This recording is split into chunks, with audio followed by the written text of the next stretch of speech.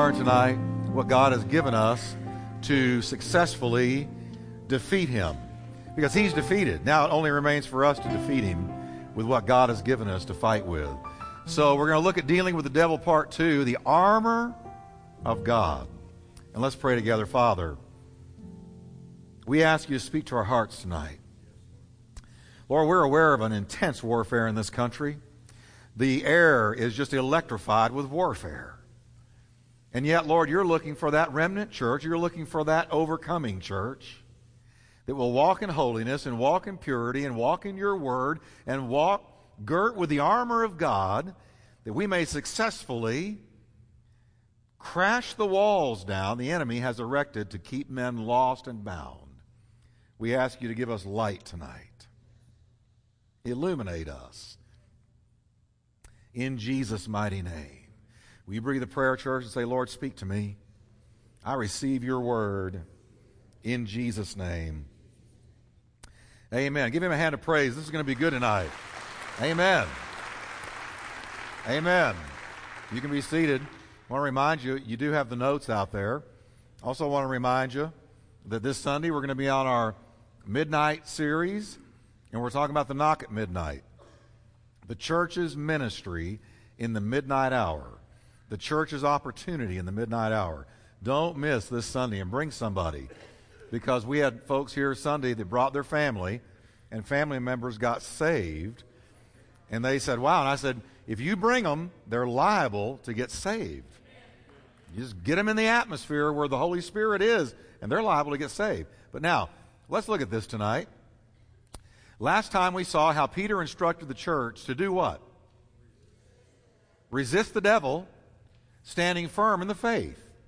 Now, I shared with you briefly that we are intellectual descendants, among other things, of the Enlightenment. The Enlightenment was an intellectual movement in Europe that came over into the States and affected a lot of things, produced a lot of atheism, a lot of Darwinism, Marxism, and the Enlightenment, or the Age of Reason, had a message. Now here's a couple of bigger words, naturalism and empiricism. Now here's what they mean. Naturalism or empiricism said this: if I can't sense it with my 5 senses, if I can't put it in a test tube in a laboratory and see it in the lab, it's not real. And that's what the message of the Enlightenment was. It's the Age of Reason. It came against what had for centuries been understood to be the reality of the spiritual world. Now, America has been greatly impacted by Enlightenment thinking. And say, why does this matter? I feel like I'm in college. You are. You ought to be. Need to be. But this is Holy Ghost college. We need to understand what happened is that this message of if I can't see it, touch it, taste it, smell it, feel it, it's not real. And so they began to poo-poo and disregard any notion of a spiritual world being real. But you know what? It came flat up against the testimony of the Word of God that says there is a dimension you can't see, taste, touch, smell, hear, unless it decides to reveal itself to you. And it's the spiritual dimension. We could call it the 4th dimension. It's the area where we have warfare. There are angels. There are demons. There are seraphims, cherubims. There is a devil. There are spirit beings filling the universe. And that's the testimony of the Word of God. So you either got to come to the place where you say, I believe the Word of God, or I believe Enlightenment thinking. That, if I can't sense it or test it in a laboratory, it's not real. The Bible says it is real. And so that's why Peter says, resist who? The devil. Well, you can't see him, taste him, touch him, smell him, hear him. But he's there. Now, the word resist means to be in obedience to. This is very important. Once we have fully submitted to the lordship of Christ, we are ready to don the armor of God. What did James say? James said, submit therefore to God. Then resist the devil, and he will flee from you. What a lot of folks don't understand is you can't live out of the will of God and successfully resist the devil. The first thing we must do in spiritual warfare is be sure our hearts are clean before God. Remember those 7 sons of Sceva? In the book of Acts, it tells us about them. They saw Paul and the other disciples casting out demons in the name of Jesus. They said, well, we'll try that. And they went out and they said, in the name of Jesus, who Paul preaches. And the demon that was in the man rose up. The man grabbed these 7 sons of Sceva, supernatural power, stripped them naked, beat them bloody, and sent them into the street, running for their life. One man with demons in him. What's the message there? If you don't know Jesus or you're not submitted to God, right now you're already defeated. So it's very important we understand, man, if I'm going to win this warfare, I've got to be sure with everything in me, I know I'm in the will of God in my life. And my heart is clean. Amen? Now, once we have fully submitted to the Lordship of Christ, we're ready to don the armor of God, spoken of in Ephesians 6, 10-17. Now, why do we need this armor? Listen carefully, because as Christians, we have been drafted into a war, whether you like it or not. You drafted. Turn to your neighbor and tell him, you are drafted. We've been drafted into a war with a foe who is powerful, tireless, and crafty. And since you are now covered in the blood, you're a target. As Paul wrote about the armor of God, he was chained to a Roman soldier. And no doubt his familiarity with Roman armor gave him the idea of using the imagery of Christian armor. He was just looking at this guy he was chained to. He said, I'm just going to use this for a metaphor, for an illustration of how a Christian needs to be prepared to defeat the devil. Roman armor was designed to protect the soldier's body from the enemy's weapons. Christian armor is designed to protect your soul. Your soul. What's your soul? Your mind, your will, and your emotions. Suke, the soul. That's what it is. Now, God does not hurl us unprotected into the battle against Satan's empire. He has provided everything we need to protect our mind, heart, soul, spirit, conscience, and will. All of those things come under attack. Paul writes that we must be protected from the wiles of the devil. The word for wiles comes from a Greek word. Here's the Greek word, methodia. We get method from it. Methodia, methodical. And it means methodical schemes. Well-crafted trickery. Can I give you a little revelation tonight? The devil's not out to give you a flat tire or make something go bump in the night so you'll get scared. No, the devil, listen, is a chess player. He'll work 20 years to bring you down. And he has well-crafted, methodical schemes, trickery. Satan is a chess player. He plans his wicked tricks over time, laying carefully constructed snares for you. He remembers what you were hung up in. He remembers how he had you before God got you. Now, I don't want to give too much credit to the devil, but I also don't want to dumb him down. I want you to understand your enemy. Your enemy is a fallen creature who was brilliant and is still. And I really do believe that he will look at a person. He knows about that person, knows the weaknesses, and he'll target those weaknesses. He knows where you have succumbed in the past and where you're likely to succumb again if you're not in the armor of God. Without God, we'd never win against him, not ever. He's far beyond our intellectual ability to defeat him. So God commands us to put on the armor he's provided so we can stand against Satan's plots. Ephesians further reveals that our enemies are not people. Look at your spouse and say, praise God. Just want to be sure y'all are out there. Your spouse is not your enemy. You know, your coworkers are not your enemy. Guess what? We must see beyond people. For our battle's not against flesh and blood. Isn't that what he said? Well, let God be true and every man a liar. Satan may use people, and he does, to persecute us, lie to us, betray us, cheat on us, or even kill us. Jesus looked down from the cross and said, forgive them. They don't even know what they're doing. You know what he was saying? They're influenced by the devil and don't even know it. But our real enemy lurks in the shadows of the unseen world, moving people like pawns on a chessboard, the chessboard of time. I can tell you a lot of what happens between you and people that is negative and destructive. The enemy's right there lurking in the shadows, orchestrating it, blowing on the fire, trying to stoke it into a flame. We got to understand at the root, there is a spiritual influence, and there we go. You're either in enlightenment thinking or in Bible thinking. Paul lists 4 distinct satanic orders we wrestle with that we touched on last time. Let's name them again together, can we? Principalities, powers, the rulers of this world's darkness, and wicked spirits in high places. Well, what are those things? Clearly, these reveal a satanic hierarchy. It's a hierarchical structure in the spirit realm. It's how the devil has structured the creatures, the beings, the angels that fell with him. Let's pull in tighter on them. Principalities. What does that mean? It comes from the Greek word arche, like archangel or archenemy, arche, which literally means chief ruler or magistrate. Well, what's a principality? A principality of Satan are his high princes who rule over the nations of the earth in the spirit world.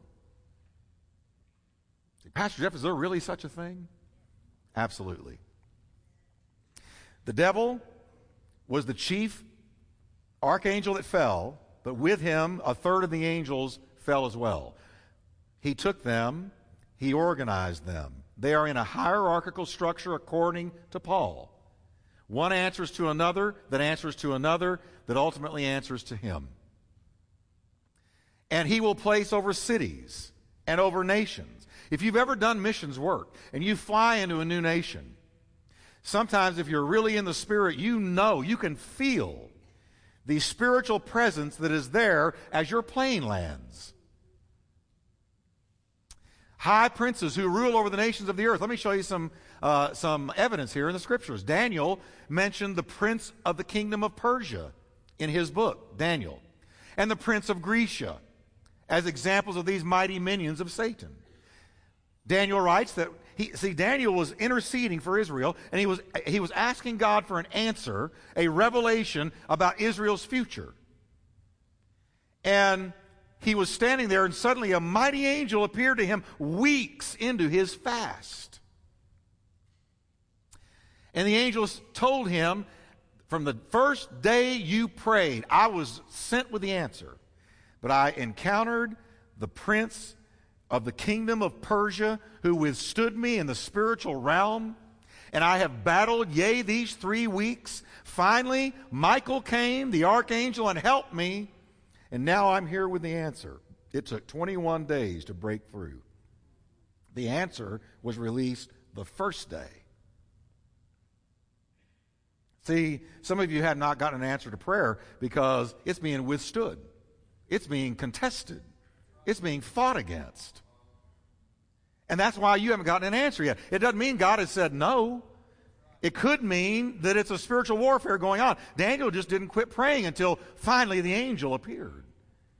But he was hindered for 3 full weeks by these evil, wicked beings in the heavenly places. No doubt over the nations of our world today, Satan has placed demonic servants to carry out his plans and purposes. That's the testimony of the Word of God. And is this really a surprise to any alert believer watching the news today? His evil organization, that is the devil's, is superb. His leadership is wickedly skillful, and his aides are nearly countless. Yet remember, they are defeated by the blood of the Lamb. They are defeated. Now, what about powers? Principalities and powers. What about powers? This refers to those who exercise authority that Satan has delegated to them. Powers. These powers likely control the forces of nature. Now, if you doubt that, hang on. I'm going to show you scripture for everything we say here.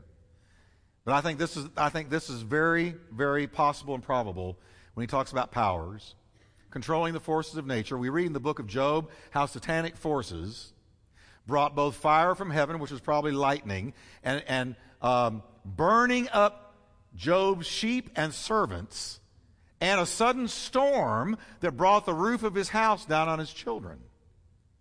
It happened there in the book of Job in the very beginning. What did the devil use? He went into the presence of God and said, turn me loose and let me do what I want to do. We'll see if he still worships you. And what did he do? Two of the things he did, he utilized nature.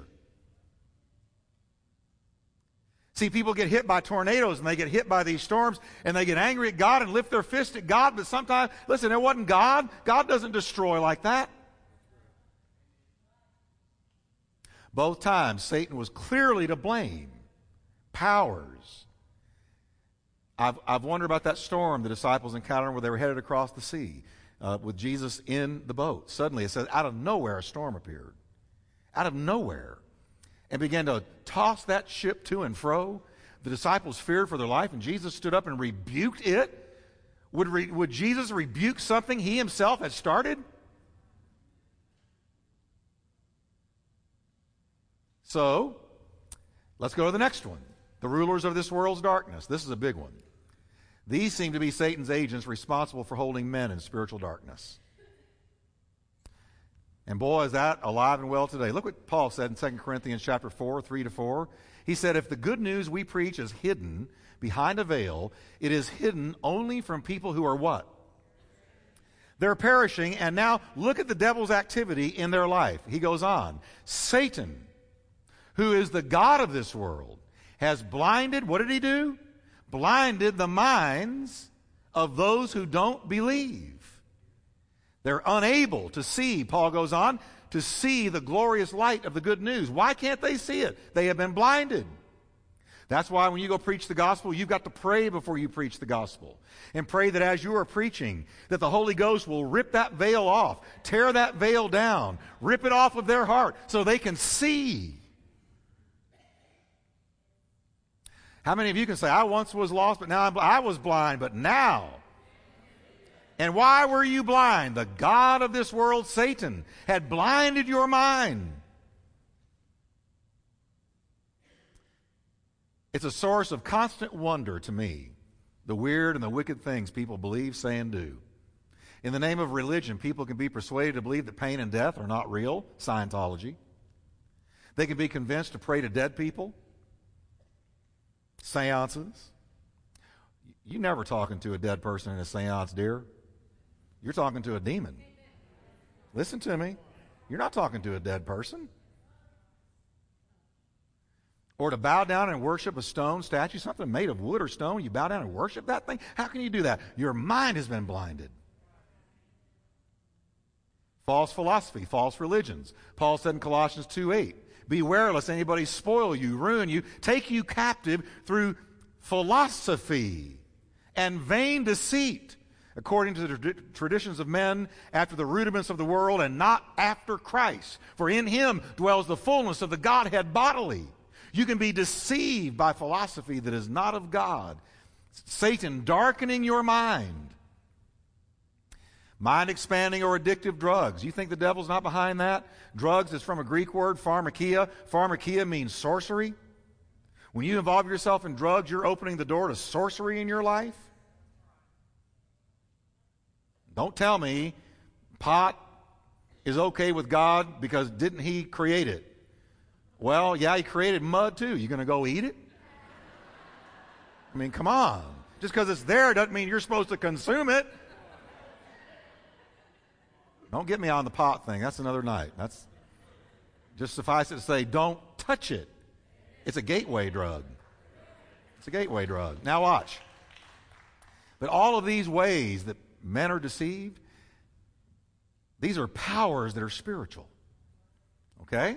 Now finally, wicked spirits in high places. The word for wickedness means depravity. This one's creepy. This final category is likely the depraved demon spirits Jesus so often encountered while ministering to people. Over and over again, what do you read about Jesus doing? Demons cried out from people, and Jesus cast them out. What do we know about these demons? This spiritual wickedness in high places, no doubt, is demon spirits. They are disembodied spirits, and they have a craving to possess the bodies of human beings. They do. That's a fact. Remember when Jesus cast out the legion of demons from that poor man? What did they want? First of all, they said, don't send us to the abyss yet. We know where we're going, but don't send us there now. And if we can't be in a human, let us be in a pig. But we want to be in something. That's spiritual wickedness in high places. Jesus taught that it was their nature. Once having left a body, if they can, they'll return and make it 7 times worse than before. And there's the scripture verse for you to look up. See, when they're cast out, they want back. They go looking for a place to dwell. This is the nature of demon spirits. You say, well, Pastor, this is creeping me out.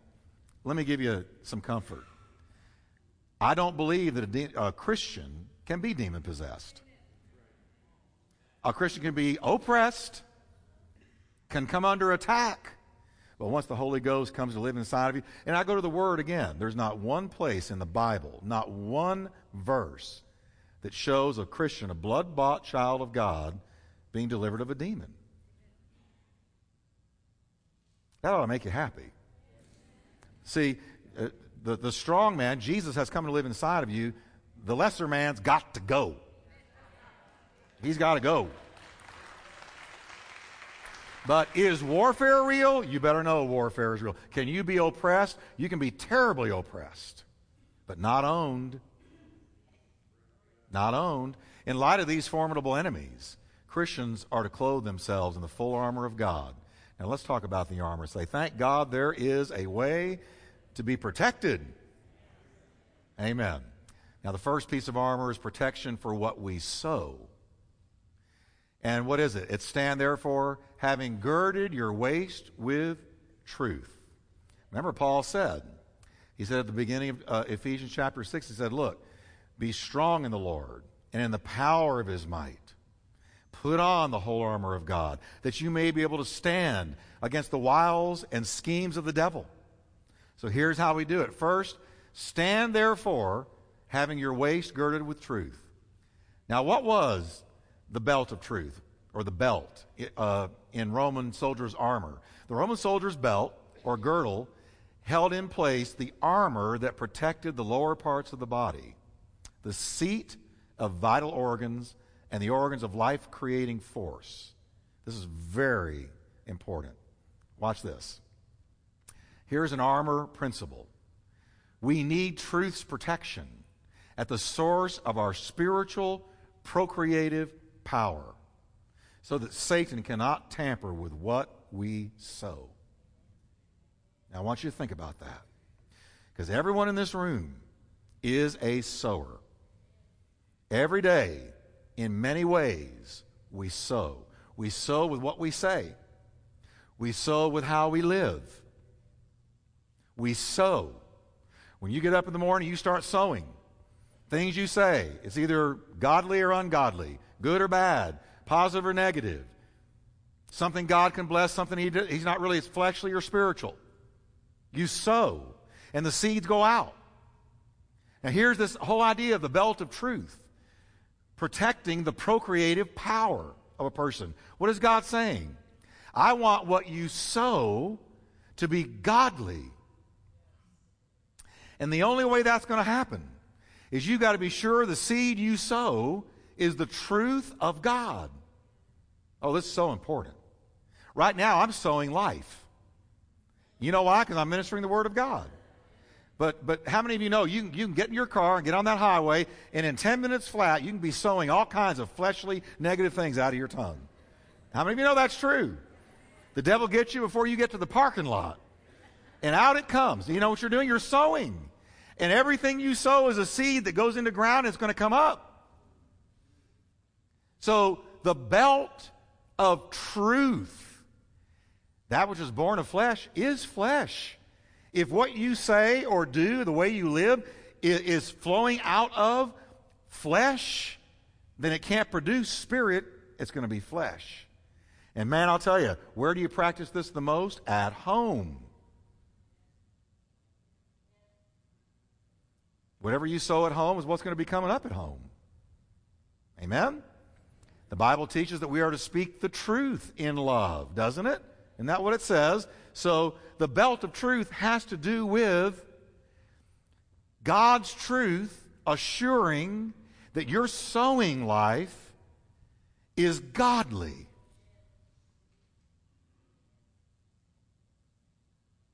Look around you at all the spewing and spouting of endless words tainted with the seeds of hate, deceit, and rebellion. I can't even watch the news anymore.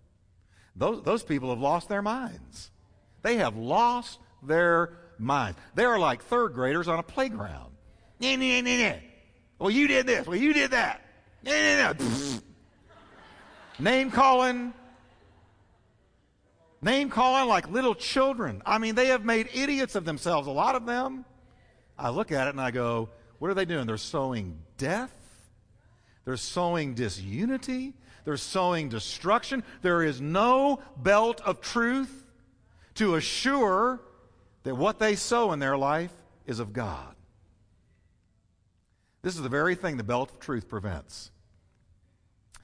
Now, the second piece of armor is protection for what we show. First one, protection for what we sow. This one, protection for what we show. He said, having put on the breastplate of righteousness. Now, what about that breastplate? The Roman soldier's breastplate protected his upper vital organs, particularly the lungs and the heart. Now watch this carefully. Proverbs 4:23 says, keep your heart with all diligence. Why? Why is it so important? Because out of your heart flow all the issues of life. The heart is going to decide what you sow with your tongue. So not only do we need the belt of truth guarding over what we produce out of the sowing in our life, but we need for our heart to be guarded, because out of the heart, all the issues of life, money, relationships, everything flows from the heart. What did Jesus say? He said, but the things that come out of a person's mouth come from where? Come from the heart. And when they come out of your mouth and they're wrong, they're bad things, you're not sowing something godly, it defiles you. For out of the heart come evil thoughts, murder, adultery, sexual immorality, theft, false testimony, slander. These all come out of a heart that is not walking in truth. Satan tries to corrupt the hearts of believers. Let me tell you right now, you can't be demon-possessed, that is, owned by a demon as a believer, a child of God. But hear me carefully, you can be corrupted. You, friend, can be corrupted.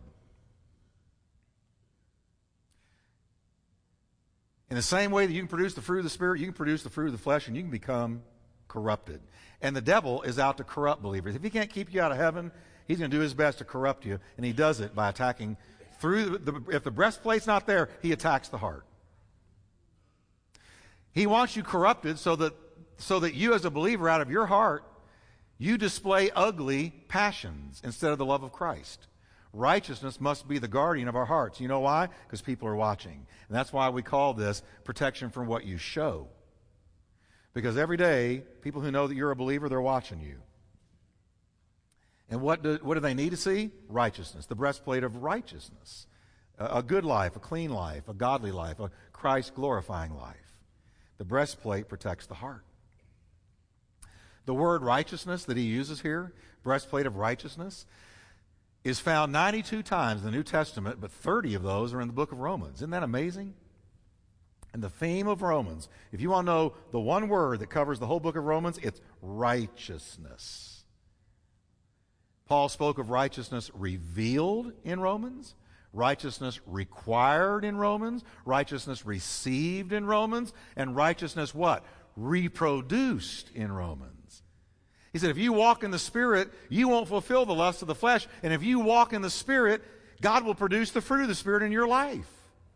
Righteousness required, received, reproduced, revealed. It's all about righteousness. The breastplate of righteousness is That you're putting on the righteousness of Christ. The beauty of the gospel is that God does not ask us to achieve his level of righteousness, because we could never, ever do it. So what's it all about? Instead, here's what God did. He made him who knew no sin to be sin in our place, that we might be made, say it with me everyone, the righteousness of God in him. What did God do? He imputed righteousness, his righteousness, to you. That means when you got saved, God imputed, he said, righteous, fully, 100% flawless, righteous. You say, well, I don't do righteous things all the time, Pastor Jeff. That's where the reproducing of righteousness comes in. Okay? Now, here's another armor principle. God has given us his righteous nature by regeneration. We all were declared righteous when we were saved, regenerated. And he's given us the Holy Spirit to reproduce Christ's righteousness in us and through us, that we might show it, reflect him, display it to a lost world. Powerful stuff. The righteousness of Christ is glorious armor for us to wear in a world filled with wickedness and corruption. So every morning you get up and say, thank you, Lord. In your eyes, I'm totally righteous because you've got on rose-colored glasses. But also, thank you, the Holy Ghost is living inside of me. And I'm going to get into the Word. I'm going to spend time with you. And then, full of the Spirit, I'm going out into the world. And as I walk out full of the Spirit, it's going to reproduce actual righteousness in my own life. The breastplate of righteousness. Guard your heart. It'll protect your heart, the innermost springs of your being, from corruption. The third piece of armor is protection for where we go. Protection for what you sow, protection for what you show, and protection for where you go. Guess what?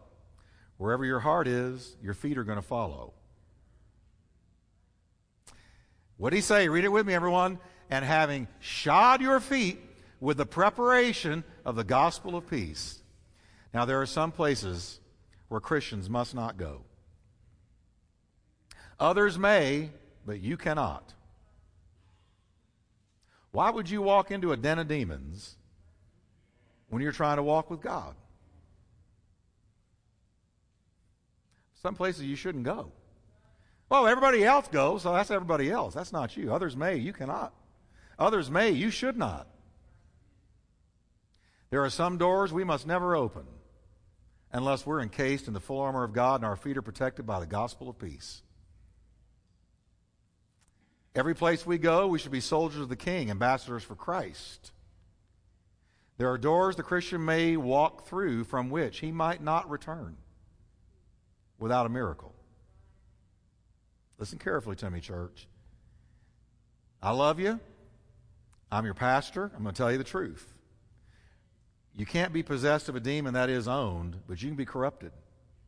How you get corrupted? You run with the wrong people. They take you to the wrong places. You tag along because they're your friends. But there comes a time where you've got to make a choice between friend Jesus or friends on earth. Listen to me now. People say, how did you start walking with God? Because you were in the drug culture when you got saved. Listen, I didn't have to leave my friends. I just had to talk about Jesus. They left me real quick. They left me real quick. I mean, I looked around, they were gone. But you can't run with those old friends. You can't run with the people that are hitting the bars, going to places where you should not go, or you are opening the door, a door from which you might not return without a miracle. I've been in this thing too long. I've counseled Christians galore who ended up in drugs, got caught up in addictions. How did it happen? Their feet went, first of all, listen, 90% of victory over temptation is avoiding the scene of temptation.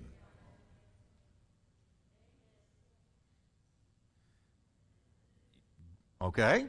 I mean, this is not news to most of you.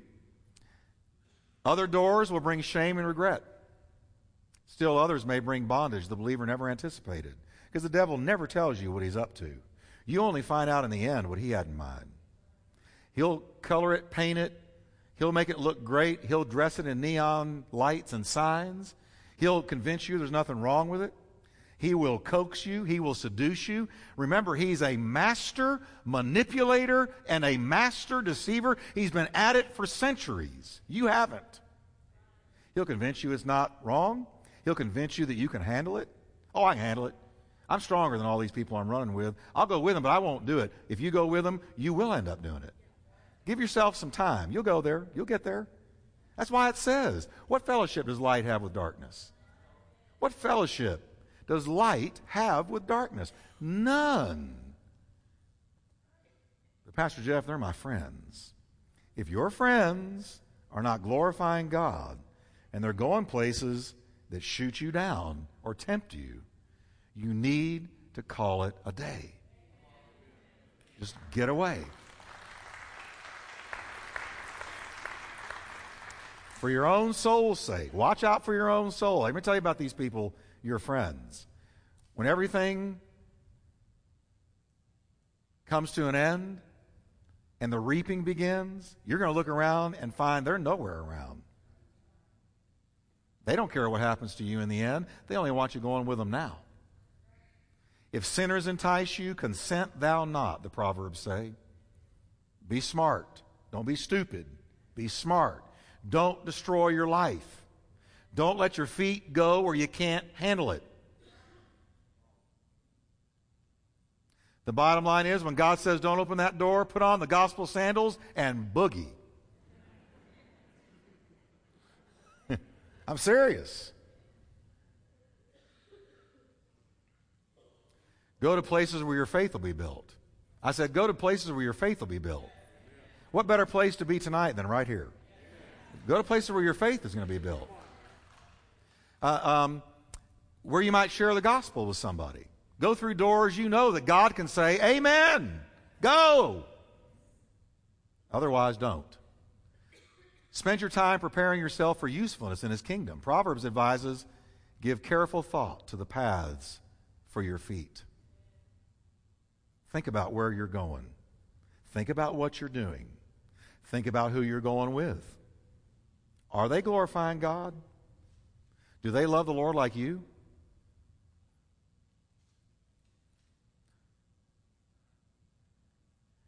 Armor principle number 3, the pathways you choose to walk down today are going to decide all your tomorrows. Watch the path of your feet. The 4th piece of armor is protection for what we do. Read it with me, would you? Above all, taking the shield of faith, with which you will be able to quench all the fiery darts of the wicked one. Isn't that a great one? Give the Lord a hand for that one. I love that. That's great. Now, here's what Paul had seen. He had seen the shields that Roman soldiers carried into war. The shields were made so that a wall of soldiers could lock shield to shield, forming a wall of impenetrable iron. He saw that. And he thought, shield of faith. That's what faith does. It creates a wall of impenetrable iron. Praise God. The shield was big enough to cover the soldier's entire body. Darts and arrows hurled at them fell harmless to the ground.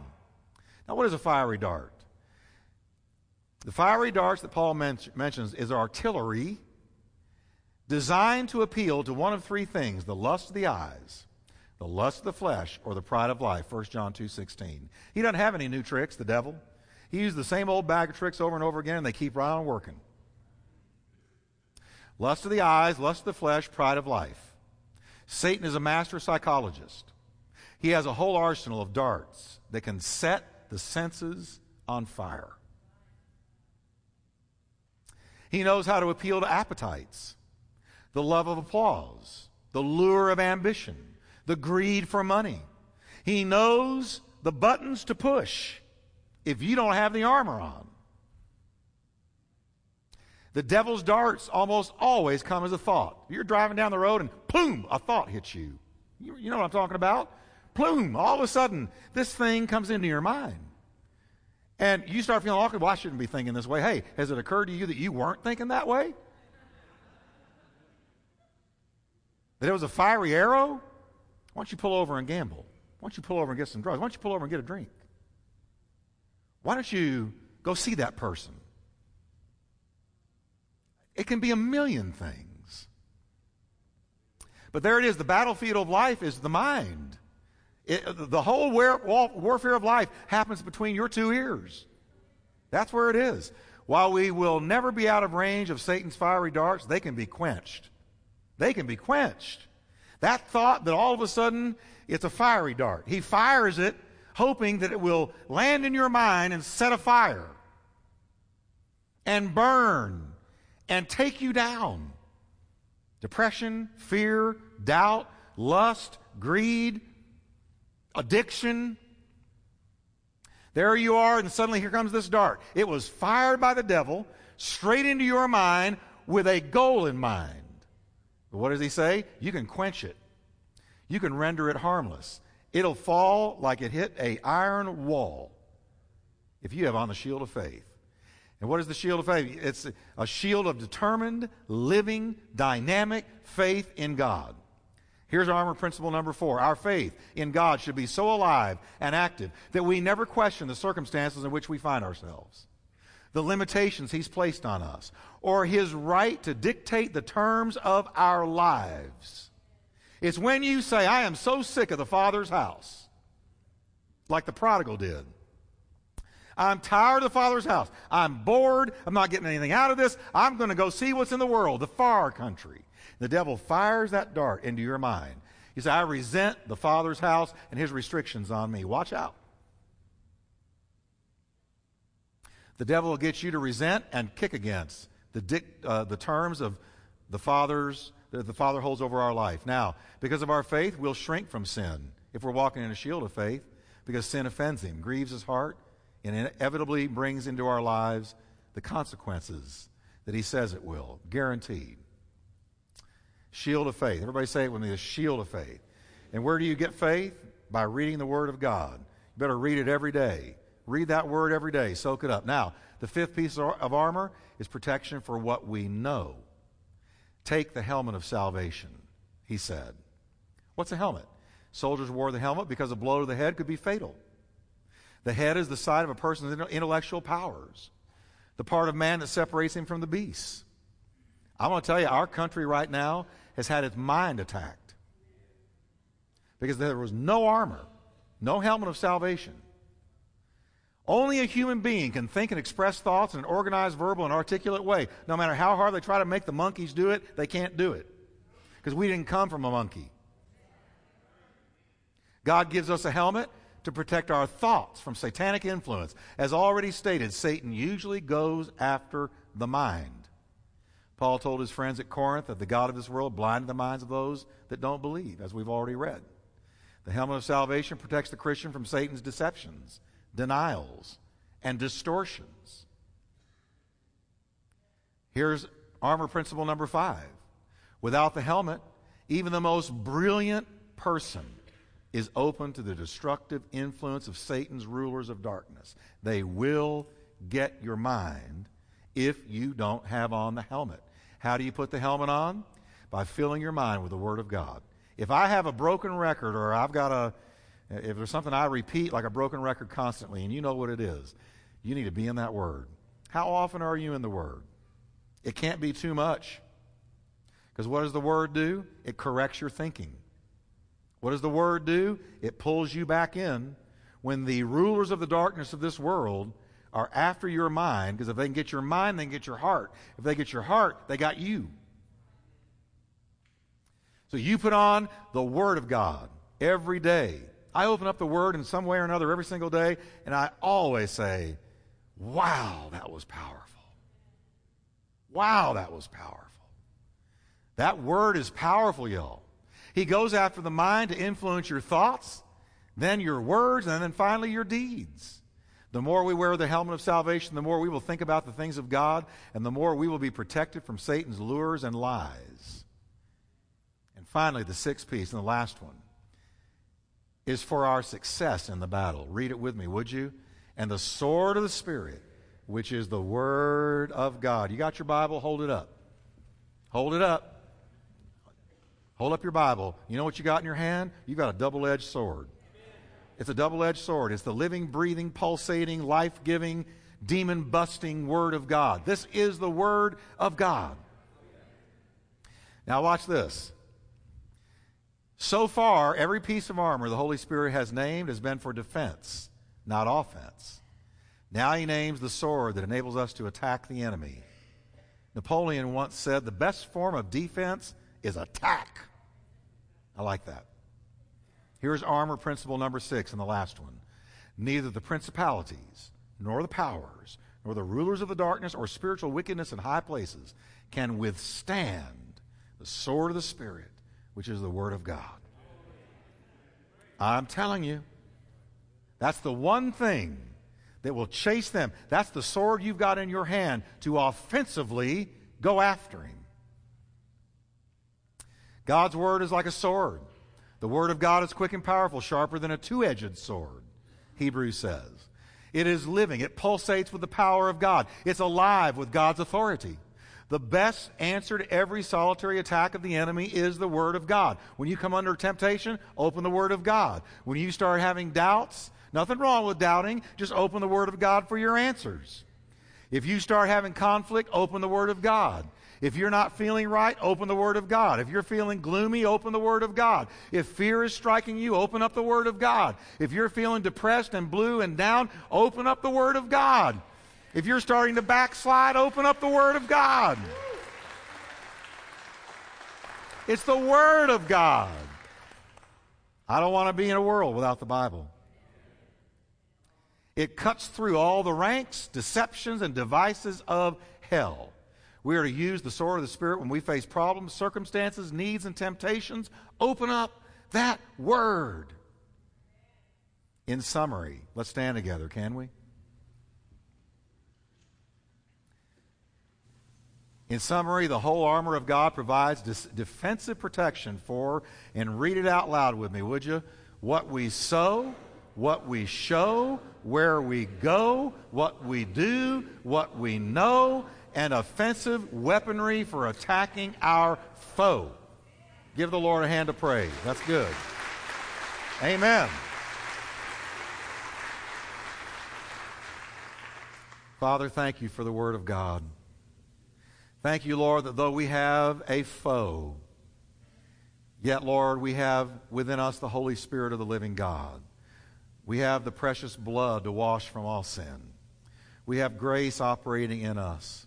We have God the Father, God the Son, and God the Holy Spirit, and 2/3 of the angels of heaven pulling for us. Lord, help us as a people to put on that armor, that we would not undergo corruption in our lifestyle, in our thinking, in anything. But we will grow spiritually in wisdom and grace into the image of the Son of God. Now, while our heads are bowed, I want you to pray and say, Lord, the armor of God is not something I just put on, but it's a way I live. Help me to live this armor.